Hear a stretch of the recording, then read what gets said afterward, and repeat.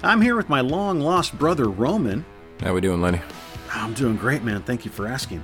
And my best friend who only changes his underwear twice a week, JT. Well, you know, underwear's got three sides. There's the inside, the outside, and the other side. Underwear is overrated, isn't it, JT? Hell yeah, commando all the way. Right. My name's Lenny, and this is the Mr. Good Beer podcast.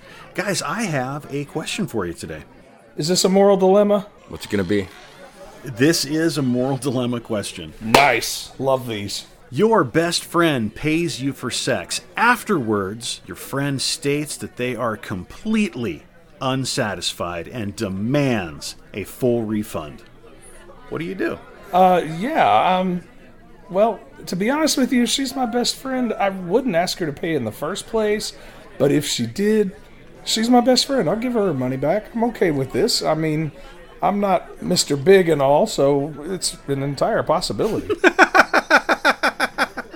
If you've got best friends that you're having sex with, then you have to have a club card.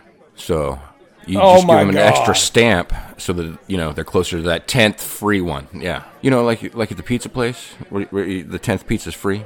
It's the same idea. So you're going to be the Sabaros of banging your friends. No, only my best friends. Okay, let's get this clear here. All right, and they're not getting any money back because they get one closer to that 10th free one. So you would say no? No money back. No, you're not just giving them satisfied money back. this time. Come back, try again. They're not all going to be winners. They're not all going to be winners. They're not all going to be winners. Wow. So that was Moral Dilemmas for today. It looks like JT is a freebie, and Roman is always taking that money. Yeah, they get the 10th one free. We'll talk to you later, guys.